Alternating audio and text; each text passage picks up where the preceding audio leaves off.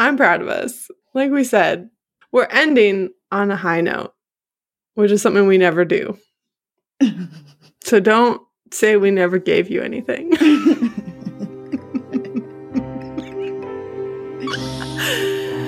I'm Paige. And I'm Megan. And this is Spooky Science Sisters.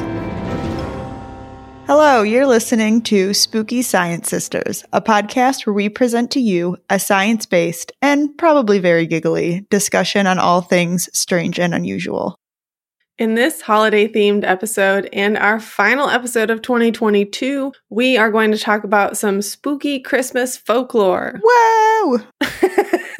But first, we got to do something spooky. So, Paige, nothing is on here, so I'm thinking your answer will be no. I tried really hard to think of something spooky to share, because it's been a while, so like you would think that I would have something, but... Yeah. Well, there's like some generally spooky things like blizzard conditions bearing down on us in a couple days. So, you know. Yeah. We're keeping with the traditional Christmas Yule spirit by talking about spooky things when bad weather is approaching and not leaving our houses. I guess I don't see it as spooky because I'm excited about it. Well, yeah, the snow, yes. I mean, I'm a little less excited given, But like, if I were, I don't know, a druid living in a tent or whatever kind of vehicle building they lived in, sure, 2,000 years ago, I might be a little freaked out about it. Yeah. Okay. I have nothing. I just wanted to show you this Christmas hedgehog. I love it so much. That actually has nothing to do with Christmas at all. It just, someone posted it on Twitter, and apparently they used to think that hedgehogs would like spear fruit onto their spikes to carry it back to their homes. So this is just an illustration of that from an old manuscript. But he looks like he's wearing little Christmas balls. It does look like he's wearing little Christmas balls. So it's very cute. So we'll drop a link to Christmas hedgehog so everyone can see. And my other thing, which I've already been texting our group text about a lot, so Paige already knows, is we just watched Santa Claus 2 because we had just watched the Santa Claus 1 with our daughter a few days ago. And that movie is really unhinged. I can't believe it's the first time you guys have seen it. I don't know. I think it came out when we were like starting high school, so it was about the age where we were getting a little too old to like be interested in that. I don't know. I mean, either way. I watched it for the first time like 5 or 6 years ago, so apparently I just never grew out of Santa Claus. I mean, neither did we, because like we thought that it was hilarious, like surprisingly hilarious. Like, is the story anything to write home about? No. Is it very predictable? Yes. But like at the same time, is it also not predictable? Because like sort of Nazi coded dictator Santa was not where I thought that movie was going to go. And that's exactly where it went. So anyway, that's my recommendation is if you like the Santa Claus and you want it to get even more unhinged, just watch the Santa Claus 2. Okay, well, we're going to do this, I don't know, in like sort of 3 semi-loose parts. We're going to talk just a little generally why Christmas is spooky, and then some specific spooky Christmas characters, and then, I don't know, just some random traditions at the end. So Paige, why is Christmas spooky?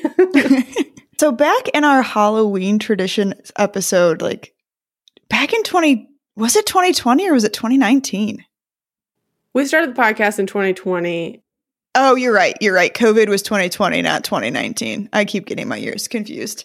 Yeah, it was still 2 years ago. So yeah, back in 2020, we talked about how for the pagans, Samhain was just the start of their spooky season. And they were facing like the long, dark, cold winter and hoping they'd done enough preparation and stored enough food to make it through. Basically, it was like a life or death time for them.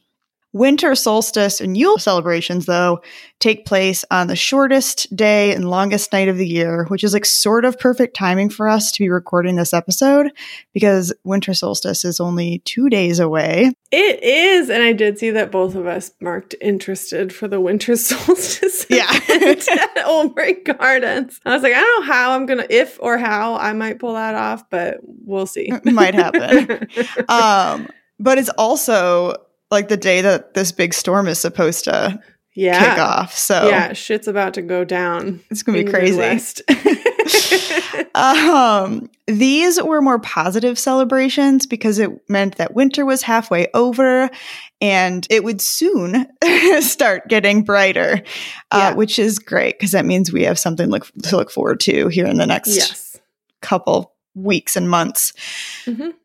This is bringing light to dark times. Basically, everyone was hunkered down, but longer days and hope was on the horizon. So it's time for everybody to come out and celebrate for a couple of weeks by singing songs, decorating homes, and burning big cozy logs. Yeah. And I say that, like, I vote we start doing more to celebrate the winter solstice. Yeah. Just in general, every year. Yes, I'm sure I'll say this like several times during this episode, but there's many aspects about like winter solstice and Yule celebrations. Like speaking as somebody who is not religious and like basically no ties to like Christianity at all, like a lot of it just makes a lot more sense to me, or like, you know, as like why they would do some of these things or why they would feel this way. Yeah, because long story short, if you're looking for sort of the scientific reason for all of this that we're going to talk about today, it's that the Northern Hemisphere is tilted slightly away from the sun for half the year.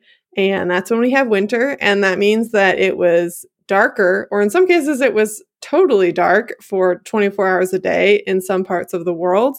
And for that time, people had to find a way to get through that shit. And it occurred to me while I was driving home today. I was like, this is like winter solstice and Yule and all the celebrations. Like, this is the Bon Jovi's living on a prayer time of year. We're halfway there. We're halfway through winter.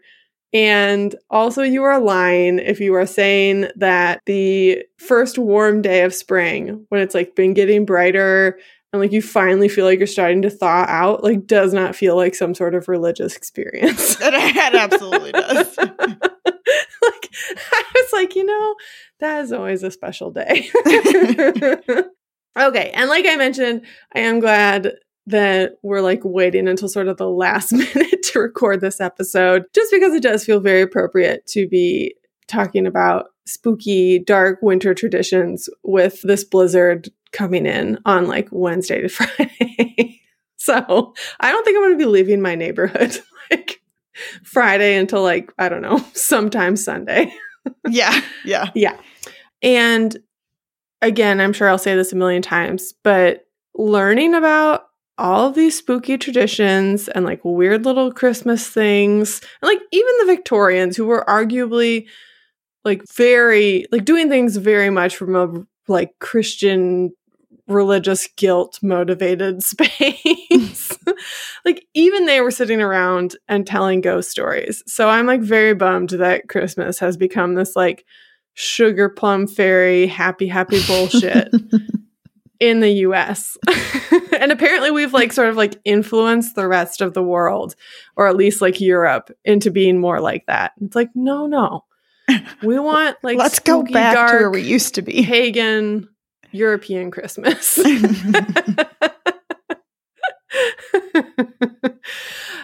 Okay. So I'll talk about some spooky Christmas characters. And we should just at least touch on Santa Claus because, I don't know, it feels sort of wrong not to. We talked about him. Well, and you just did 2 hours of research on him. 2 hours of research on him? Yeah, you did by watching Santa Claus too. Oh, I did, yeah. It's like, what? What the fuck are you talking about? I also watched Krampus last night. Okay. But so Santa Claus is, as we know him today, is distinctly Christian and is also like distinctly North American in terms of like the modern traditions. And those were established or starting to get established around the 1820s. But this idea of a middle of winter gift giving figure is a really old one with European roots. So I don't know, there's like this weird, like, I don't know, some of the searching online that you do, like, you can tell that some of it is people who are of the Christian faith who are like sort of offended that they feel like people are telling them that like you stole all of your Christmas ideas. So like there's some weird articles about about some of these. And like, yeah, the whole Santa Claus thing is like, Santa's actually a modern American thing. And it's like, but is it really? Because it's inspired by all these much older ideas. Right. So that feels like... Not really. Not really. So, yeah, like at best, not even at best, like they borrowed ideas. They co-opted ideas for modern Christmas. It is what it is. Like, it is what it is. Anyway. So, to name a few figures that may have originally inspired this modern idea of Santa Claus, we've got the Slavic Father Frost, Scandinavian elves or tomtins or gnomes. Sometimes apparently they take the form of a goat, so goats are very popular, which I guess may even go back further to there being some sort of like Odin connection. They're in Germanic paganism, you get Odin and the Wild Hunt. In Christian Germany and Latin Europe, you eventually get St. Nicholas. England gets Father Christmas. Although Father Christmas does not bring gifts, he just spreads good cheer. Aww. Yes, so sweet. And this is just for you to watch later, but I posted the clip in the Santa Claus where after Tim Allen gets arrested and he's like just naming off all the different Santa variations from different countries to the cops. Arguably one of the funniest moments of that movie. Okay. So, as many of you well know, we, from the Boogeyman episode, but also from when we did sort of like more of the Santa Science episode, our first year of doing a Christmas episode, which was 2020, we argue that Santa himself fits the definition of a boogeyman. And like, that's a very broad general definition, but like just Wikipedia it and you will be convinced. Like literally just Google boogeyman definition and you'll be like, yeah, that works for Santa. But many, if not most, of these older midwinter or Christmas figures had evil or at least like mischievous foils or counterparts. And Jacob Grimm of the Grimm's fairy tales suggested that the scary companions of St. Nicholas are Christianized versions of household spirits, which were pagan spirits that looked after your house and the people living in it. And they were basically like forms of what we would call elves or goblins or hobgoblins.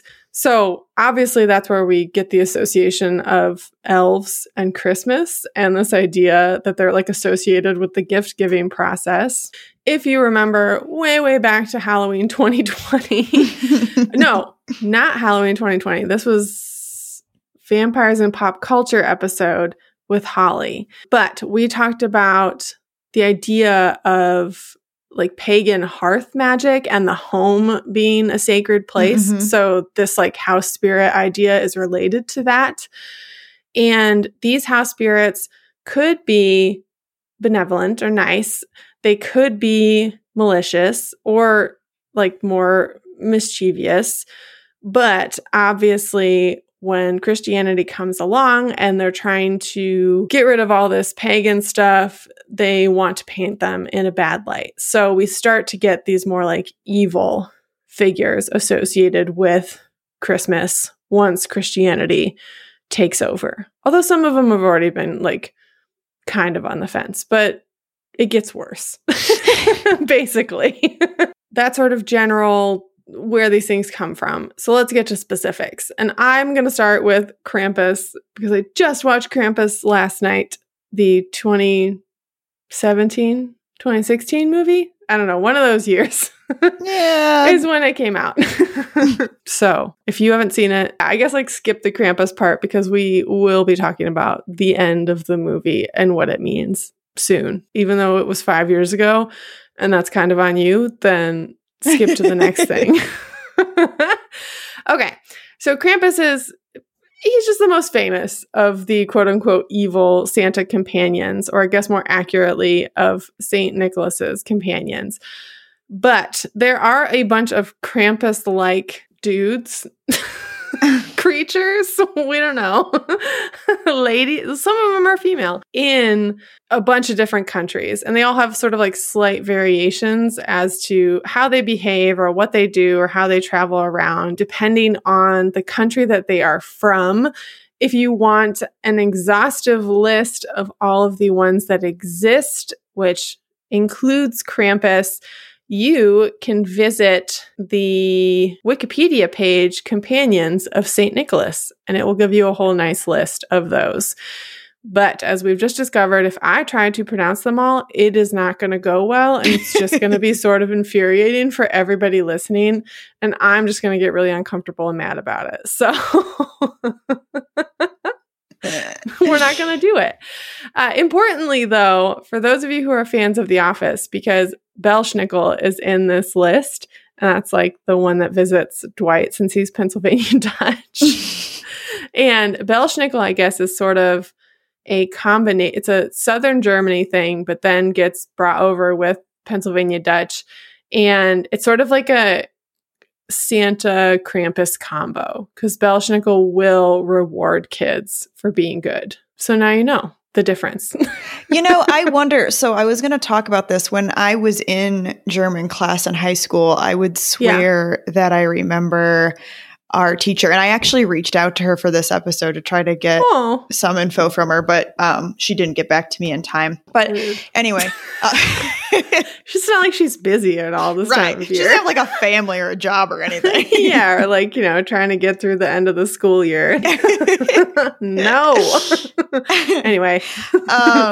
But I would swear that she had told the story that when she was growing up, that Krampus would be the one to put like coal in your boots. Oh, yeah. Yeah, the punishments for like being a bad kid, wildly different depending on what you read. Yeah. Or like what the particular variation of this companion figure is. And I like got very suspicious once I started, like we'll talk about Frau Perchta and stuff. Like I got very suspicious about how like she sort of transformed after she was Christianized, that like Krampus maybe didn't also get a little bit of a raw deal, Yeah. So I don't know. But Krampus in particular is said to be half goat, half demon, or I guess whatever the pagan version of a demon is, some sort of evil spirit, who arrives the night of December 5th, which is called Krampusnacht, to punish naughty children, which could be via birch branch beatings. Sometimes he might kill them outright via torture, drowning, or eating them, or kidnap them and take them to hell. So, I mean, it's all very positive. Yeah. But like I said, like there's a wide range. Like you either get like a little smack with the birch branch, maybe he just leaves you some coal in your boots. Like it just depends on what area you're reading these stories from and what traditions they are using. So, but this is where we see a divergence from sort of modern Christmas because Krampusnacht is the night of December 5th and St. Nicholas Day is December 6th. So it's basically like Christmas Eve, Christmas Day. Krampus comes around with St. Nicholas on Christmas Eve. He's doling out the punishments. St. Nicholas is rewarding the good kids and spreading cheer. And, you know, everybody wakes up the morning of the 6th and finds out who survived. But the name originates from the German word Krampen, which means claw. Multiple origins have been suggested because this is like a really, really old piece of folklore. One of the most likely seems to be, at least like based on all the variations that I read, so this is a little bit of an opinion, but that he was one of the sons of Hel, which is the Norse god of the underworld. Bavaria, Austria, and now many other places in the world host Krampus-run parades.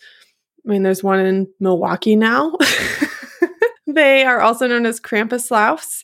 And the idea here is you dress up like Krampus and there's bonfires and you do a parade and you wear the outfits, the masks, and you scare away the evil spirits of winter, which, if you'll remember, there's like crossover between sort of this idea of like parading around in masks and the idea of wassailing or caroling, so going around and singing songs to your neighbors. Those are really old traditions, and they have ties to like the origins of trick-or-treating as well. Because I can remember we were doing that like Halloween traditions episode, and we talked about trick-or-treating. I was like, I thought these are Christmas things, but they're talking about them like they're for trick-or-treating. Right. So similar ideas. / there might just be like crossover that they both come from the same place. But again, this is a very old tradition because the Catholic Church tried to banish Krampus celebrations during the Inquisition. So in the 12th century, a very long time ago. But people were like, no, fuck that. We are doing our fun parade and like having this night of debauchery. Okay, so I have a couple questions for you based on doing Krampus research, but also watching Krampus, the movie, last night. So this is, again, your last spoiler alert warning. First, how unethical would it be, or like, would it be unethical at all to make my toddler believe in Krampus? I think it depends on which story you're going with, and that's why I brought up the coal thing. Because I would argue that version of Krampus is no different than our version of Santa Claus. True. But true. I think it's a little fucked up. Yes, I know. It is. It's like really hard. I will be honest, like I am like a sensitive enough parent that even doing the Santa Claus stuff and having to sort of like lie to her face about that. And I think like once I tried the line, like, you better be good because, you know, Santa's keeping an eye. I was like, this feels icky. Like, I don't like it. And we've been doing Elf on the Shelf mostly because Paige wanted us to do it. So that's on you. Okay, so I have a question about that because I don't know anything about Elf on the Shelf outside of like the adorable. Significantly more fucked up than you'd think. But like, why? Okay, I should have brought. Unfortunately, the book is in Alice's room, but like, it's basically like the elf is Santa's surveillance camera in your house. Oh, but like no. can also see like what you do at school, and every night the elf flies to the North Pole and like gives a report to Santa of how you've been that day. It's sort of the worst. Like, people are like, this is preparing your kids to like live in a surveillance state. I was like, it basically is. Like, I don't love the book. I think it, like, I would prefer if it was just like, hey, elves are kind of a Christmas thing. Like this elf is just going to be our friend and like hang out with us. And, you know, not in like a creepy, like I'm watching you kind of way, but like go to visit Santa every night to hang out with its friends and Santa in the North Pole. And then we get to find it the next morning when it comes back to us. That would be fine. I might like rewrite the book to reflect that because I hate reading it. Do you read it every night? No. She's made me read it twice. And each time I was like, this is the worst. Do you think she's like put together that like the book and the elf that you have, like that the book is about the elf that you have? I think she knows. Yeah. She knows. So she like knows that she's being spied on. I've like tried to like, I don't know. I'm trying to play it down. I might just get rid of the book, to be honest. I think it's really creepy to like tell your kids that like it's, or like the Santa thing is already a little bit creepy. Weird, for sure. It's, yeah. And I don't know why it's like bothering me so much, but it's a little weird. And like the fact that, I don't know, having like surveillance elf in our house is like, that's weird. Yeah, I mean, to be fair, I wanted you to do it because I had no idea that was part of it. I just thought you got like a little elf and every day it caused trouble. Like, I really thought that's all it was. Okay, well, fellow parents, learn from my mistake. See if you can get just the elf and then sort of invent your own family folklore for what the rules are about it. Because I do not like the regular rules at all. Yeah, and she can't like touch it? Yeah, so that's part of it because it's like the elf is supposed to be magic, and if you touch it, it like drains away the magic, so she can't fly back to the North Pole. And like, that's fine. That's fine. It's just to keep them from destroying it or whatever. Right. But like, even that is a little bit like, that's weird. Like, why can't we give the elf a hug every once in a while? I'm changing it up next year. I'm rewriting the elf. I've already started Googling like, less creepy elf on the shelf book. Anyway, regardless, I'm not unconvinced that like the official elf on the shelf version of it is like any less traumatizing than believing in Krampus would be. Yeah, well, and like I said, especially if you go with like the kinder Krampus. Yes. Okay. Anyway, really long elf on the shelf aside, which we're going to leave in because I think people should know that it's creepy and weird and I feel icky doing it. And I'm officially like going to create my own elf on the shelf folklore. Like because you're right. I like it too. I'm on the elf on the shelf again. I like it too. I think it's funny to like pose it in different positions and have it like doing little things or whatever. But why can't it just be like the little elf that is our friend and hangs out with us for the Christmas season? Surprise, we're back to elf on the shelf. Why does it have to be like NSA elf? It's so weird. It is really weird. It's so weird. I don't like it. Just get a version that doesn't include the book. That's all I'm saying. Or like just throw the book away.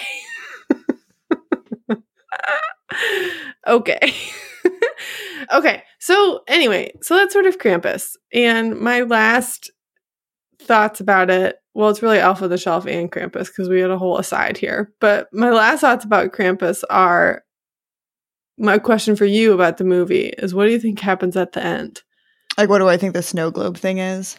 Yeah. Like, do you think they are, like, stuck in, like, a little Christmas loop and they belong to him or whatever? Or do you think that they actually, like, got out and this is just sort of, like, his memory of teaching them a lesson? So I have read what people believe the ending is because of what the director has said, and it's the opposite of what I think. So I think it's the stuck in a Christmas loop. Okay. Kind of like, I don't know, like bad or scary, sad ending. But a lot of people based on, like, he's not come out. What's his name? The director. I have no idea. Michael something. Okay. He's come out and like compared it to a different story, which had a happy ending. So people believe that it's actually the happy ending, but Okay. I mean, it's like a Christmas movie, so. Right. Yeah. I mean, sure. Happy ending should be right. Yes. So this one was, I believe, another one that was like recommended to us, right? To look at into. I think it's one that I had like on a list, and then people expressed that they wanted to hear about it. Okay. And specifically expressed wanting the correct pronunciation. Yes. So before I get into the little bit that I have about this figure, I'm going to talk about the pronunciation just a little bit. So it's Frau, and I looked up, it looks like people pronounce it Perchta, Perchta. I'm sure there are other ways that people pronounce it, but I believe from my years in German class that it's pronounced Perchta, like SH, not a hard CH. Yeah. And I don't know if did you confirm that? Do you know? I didn't look it up at all. Okay. This is one of those things that I tried to confirm with my old German teacher, but she hates me now. So logical. That's obviously what's happened. Conclusion is that she hates you. So Frau Perchta was once known as a goddess in Alpine paganism, and the name Frau Perchta means the bright one. She's also called Spinnstaubenfrau, or the spinning lady, and is known as the grandmother of winter. So she sounds very friendly and bright. Yeah. She's depicted both as young and beautiful and white as snow, but also in other stories, elderly and hag-like, which can relate. And her ultimate goal is really to ensure that families are upholding local customs. So overall, sounds like a pretty friendly figure. But when you read a lot about the stories, people believed that during the 12 days of Christmas, she would go to homes and look for proof that families had misbehaved during the year. Either evidence of unruly children, evidence of weaving during the holiday, so working on the holiday. And if she found that they had been misbehaving, she would slice their bellies open, remove their stomachs, and fill them with straw and pebbles. So that's something. That's quite the punishment. So reading a little bit more about her, I read a Vice article named Meet Christmas Goddess Perchta, a belly-slitting half-woman demon. And folklorist John B. Smith writes that Perchta's earliest incarnation, dating from the Middle Ages, was as the enforcer of communal taboos. This initially meant punishing those who dared weave on days deemed sacred or those who refused to feast with the required enthusiasm. Smith notes that as more peasant women entered the workforce, Perchta's focus turned to tormenting the lazy. So, yikes. Yeah, but so my whole impression from a couple articles that I had read a while ago was, that she was just a much more benevolent figure before Christmas and Christian ideals took over. Yeah, and that's sort of what I gathered, but I couldn't find anything specific about what the old beliefs or stories about her were. But that she was a little bit more friendly and But even the idea that she was a goddess of and known as the bright one or appeared as very beautiful or whatever.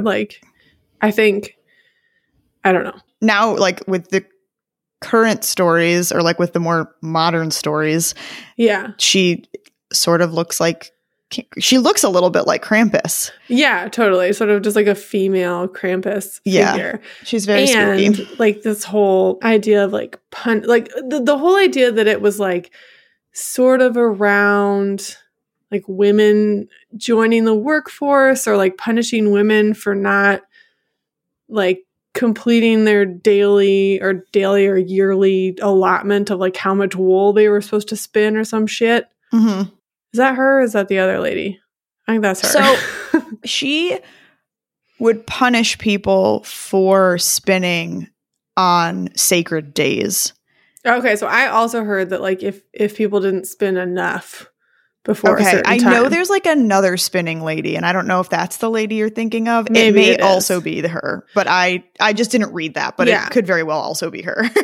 Either way, I'm like suspicious because it sort of seems like it turns into like a punishment for sloth or whatever the official name of the deadly sin is in Christianity. Laziness, whatever. Yeah.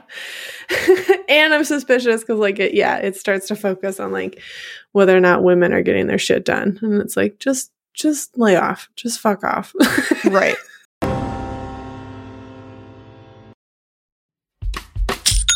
Shopify grows your business no matter how far or big you grow. Shopify is the global commerce platform that helps you sell at every stage of your business. Whether you're selling your fans' next favorite shirt or an exclusive piece of podcast merch, Shopify helps you sell everywhere. Shopify powers 10% of all e-commerce in the U.S. Allbirds, Rothy's, Brooklinen, and millions of other entrepreneurs of every size across 175 countries. Plus, Shopify's award-winning help is there to support your success every step of the way. Because businesses that grow with Shopify. Sign up for a $1 per month trial period at shopify.com/income, all lowercase. Go to shopify.com/income now to grow your business, no matter what stage you're in.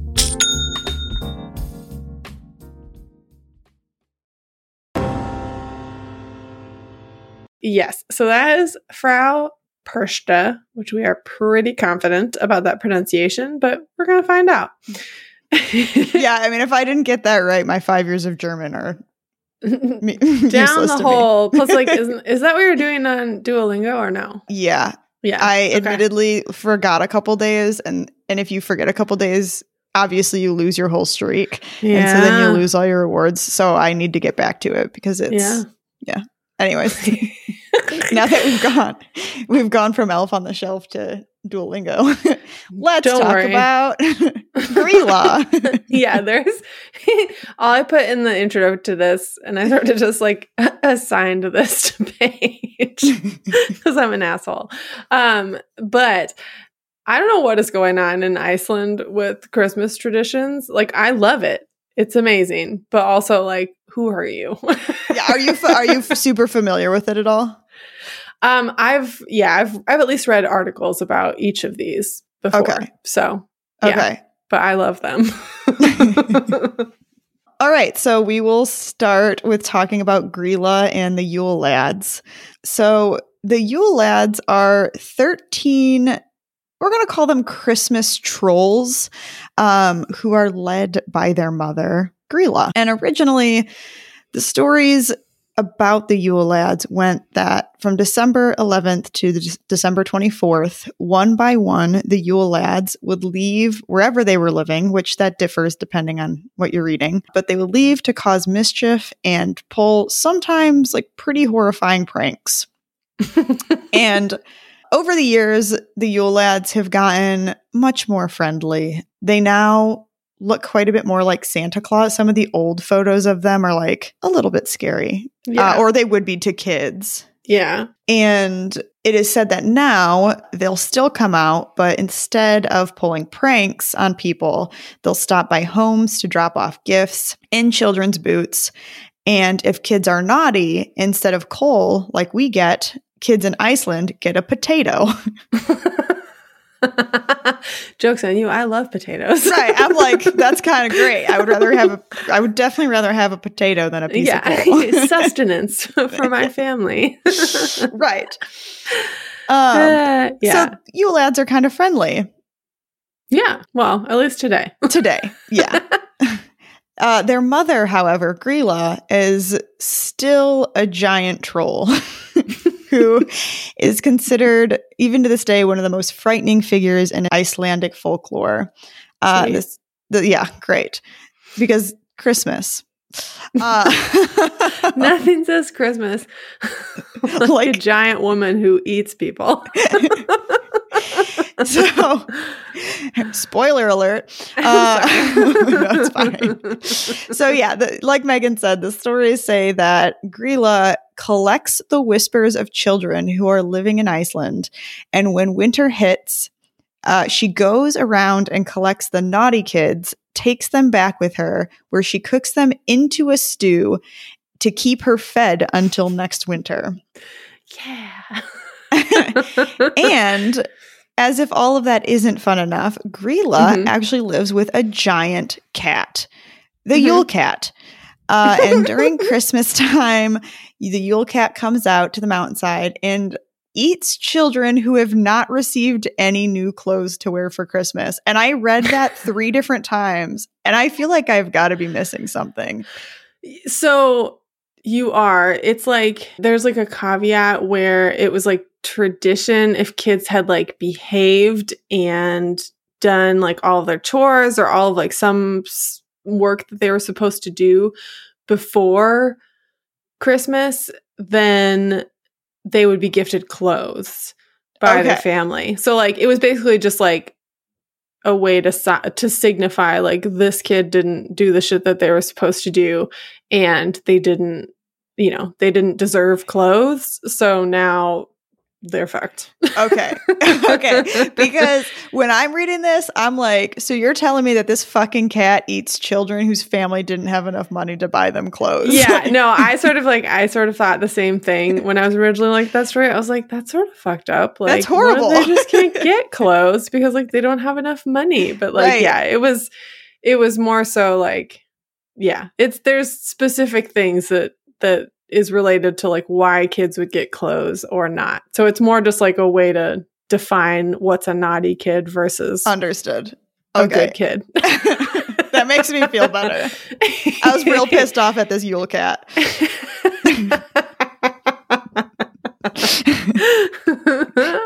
Yes. And I also love that in Iceland, or I guess in Icelandic, that it's the Jólakotturinn.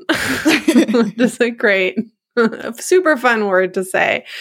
Yes. And some of the artwork, like just Google like Yule Cat artwork, because some of it is pretty adorable. And you're like, I just want the giant fluffy cat. Yeah. Okay.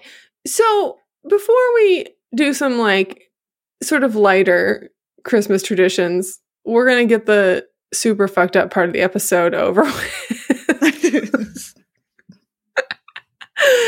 So first, I've been thinking about this because like between the Iceland stuff and Frau Perchta and Krampus and all of, Krampus's variations are like sort of the various companions of St. Nicholas, and even like the original, pagan traditions and stuff like that, and like why leading up to this was this spooky time of year. I just started thinking like, well, all of this like boogeyman stuff, like ultimately the really old ones, like it's all about basically just like frightening your kids either to like not go wander out into the woods by themselves and like end up getting like eaten by some sort of animal, but B, make sure that your kids are like doing their part around the house to like prepare your family for the most difficult part of the year, because like you're trying to wait out and see if your supplies last the winter and stuff. So I get it why kids might like need a little extra motivation when it's like a life or death scenario as to like whether or not their family makes it through the winter. Yeah. But in this like, I don't know, this is up there for like one of the more fucked up explanations I've come up with on this podcast, but we're doing it. So here's the thing. You have like all these different myths of entities that would steal or just murder your kids or family. Here's what I wonder is like, I think it's supposed to be like boogeyman motivational to like behave and help your family out. But like, do we think it could also be sort of like a way for distraught parents or family members to sort of like disassociate from the fact that they weren't prepared enough and, you know, their kids did not survive the winter. Okay. So, yeah, I mean, I think that is true, but the way you worded it here. Oh yeah. So that was like the disassociation thing was the nicer version. The less nice version was like, what if someone just like murdered their whole family and was like, oh, it was definitely this Yule cat that came and ate them all. I'm sure that happened like one time. You know, like probably somewhere along the line somebody has done that, but like that probably wasn't like a regular thing. I don't think that was like a regular thing. Seems unlikely.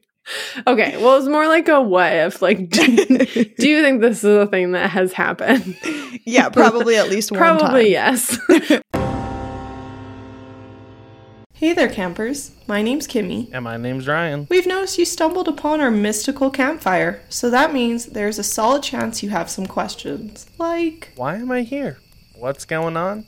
And why are there cryptid and folklore creatures everywhere?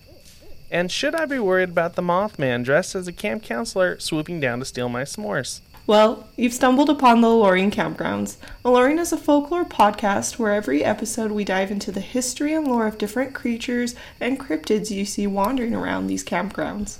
And during each episode, we discuss the sightings, encounters, poems, history, fun, facts, and pop culture focused on our campfire topic that week. We hope through shared experience we can learn and make light about all the unknown corners of the universe. So come take a seat around the campfire, make yourself at home, and listen to Alluring Today anywhere podcasts are heard. Or watch videos on YouTube, or even go to our website, alluring.com. That's ALOREING.com.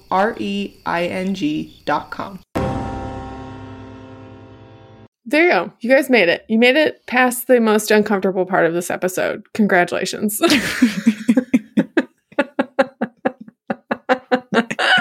It's all uphill from here. Surprise, we're going to leave you on a positive note this time. It never happens, but here we are. Okay. So, moving on to a couple of just spooky or weird Christmas traditions. First, I just wanted to briefly mention Victorian Christmas because everybody likes to make like little memes. But the song is the most wonderful time of the year. And there's the line that there will be scary ghost stories and tales of the glories of Christmases long, long ago. And everyone's like, how are scary ghost stories a Christmas thing? And it's because they definitely were a Christmas thing for the definitely Victorians. Still should be. And they definitely still should be. Exactly. But yeah, so Charles Dickens' A Christmas Carol is obviously the most famous one, and like, you know, obviously one of the most famous Christmas stories of all time, but it is a Victorian ghost story. And you can actually buy volumes of like ghost stories that they would have told. There's like several volume sets of like Victorian ghost stories. So yeah, it's just pretty awesome. Somebody someday should buy those for me for Christmas. Nudge, nudge. Yeah, but basically what it comes down to is the Victorians were super into spooky stuff and spiritualism and ghosts, and figured what better time of year than to like hunker down and tell scary stories around the fire. So yeah. I love it. On to my favorite tradition that I got to read about. You said this was a listener suggestion. Yes, this is a listener suggestion in the Discord, which guess what? You can all go join and tell us weird shit to talk about. This is like my favorite thing ever. I'm very excited about it. The Christmas log, or Tio de Nadal, is a Catalan tradition and is a log with legs, a cute face, and a little red hat. And it's adorable. I think the photos are so cute. Yeah. Because it basically looks like if Frosty the Snowman were a log. Yeah, basically. Yeah. It really does. In the picture that you included, that is what it looks like. Yeah. It's so cute. So according to the tradition, starting on December 8th, which is the Feast of the Immaculate Conception. Very dramatic. Yes. Children are told they must take care of the log by feeding it and keeping it warm. And if they take good care of it, it will defecate presents. Okay, here's the thing. I'm interrupting you. That's because, fine. This is what Elf on the Shelf should be. Yeah. Elf on the Shelf should be like, you take care of your elf. It's your little buddy. And like, she lives you little treats every day. Yeah, that's going to be it. We're rewriting the Elf on the Health. The Elf on the Health. Yeah. The Elf on the Shelf folklore as we speak. Okay, go. So some families used to place the log into the fireplace and order it to defecate. But apparently this is not really popular anymore. So people no longer order the defecation to happen.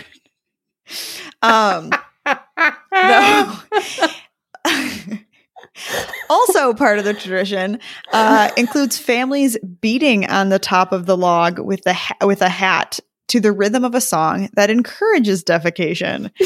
And like, here's the thing.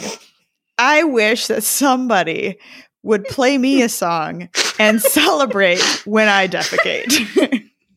We can try that out this weekend. You let me know when you have to poop. Now I'll accompany you to the bathroom. I appreciate it. I'll pat your back and sing to you. And we'll see how it goes.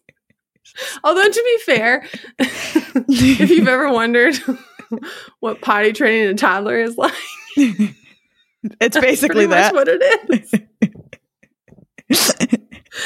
It's just you sit in the bathroom, you pat their back, you say you can do it. Sing little songs, you encourage them, and eventually that little turd comes out.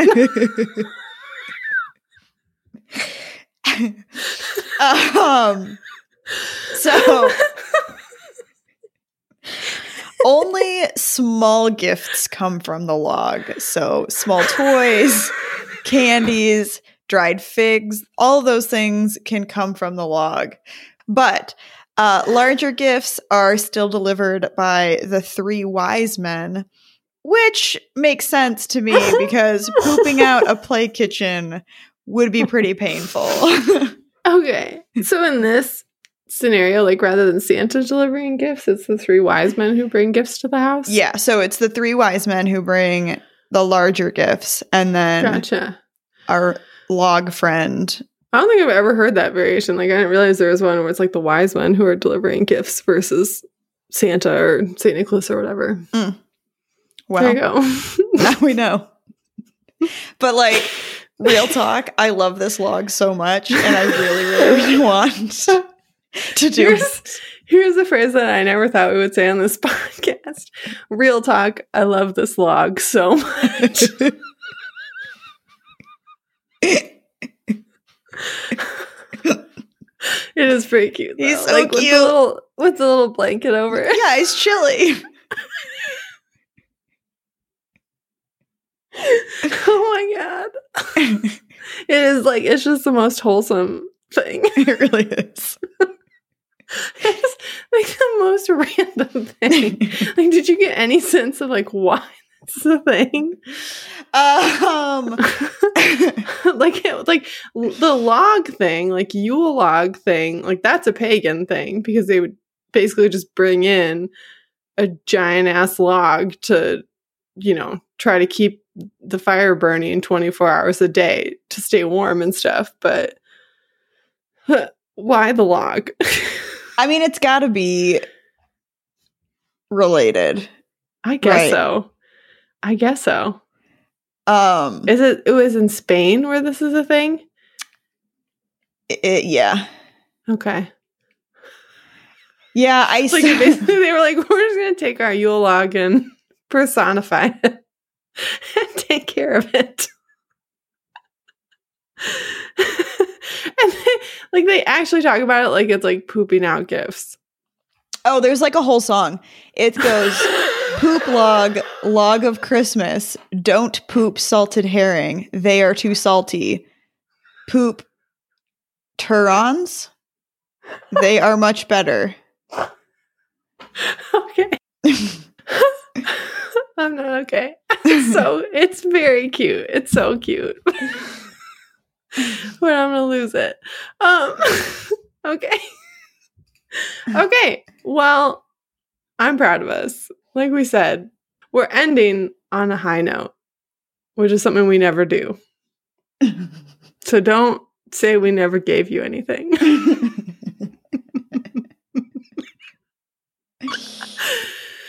Yeah. Do you have anything else to say? No, I tried to look up the origins of the log earlier and didn't get very far. And so I was looking back at this really fast, and it literally they're like, I had hoped to find an origin story, but instead they asked why this tradition was bizarre to the rest of the world.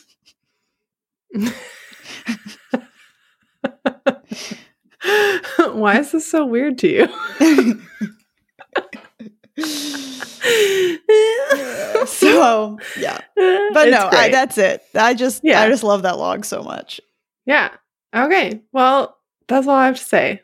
Other than Merry Christmas, Happy New Year, Happy Hanukkah, Good Yule, Happy Holidays. I think that covers everything. That wraps up episode 55 on Spooky Christmas. Tune in 2023 for another year of spooky science fun. If you liked this episode, hit subscribe and share with a friend. You can find us on TikTok at Spooky Science, Twitter and Instagram at Spooky SciPod, Facebook at Spooky Science Sisters, and at our website at SpookyScienceSisters.com. In our show notes, you can also find a link to our Discord. If you have any questions about previous topics or ideas for future episodes, email us at SpookyScienceSisters@gmail.com. As always, thank you for listening, stay spooky, and happy holidays. Spooky Science Sisters is a proud member of the Evergreen Podcasts Network. For more information or to check out other shows, please visit evergreenpodcasts.com.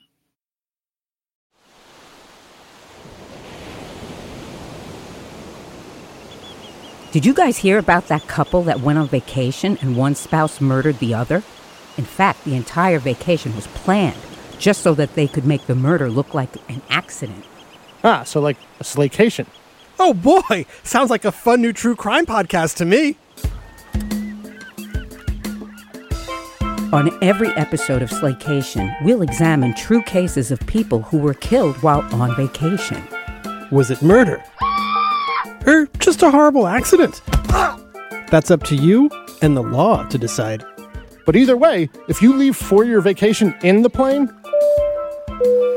and come home under the plane, you've definitely gone on a slaycation. Join us every week for a fascinating new episode. 911, what's your emergency? But make sure to pack your body bags, because getting away can be murder. This is Slaycation.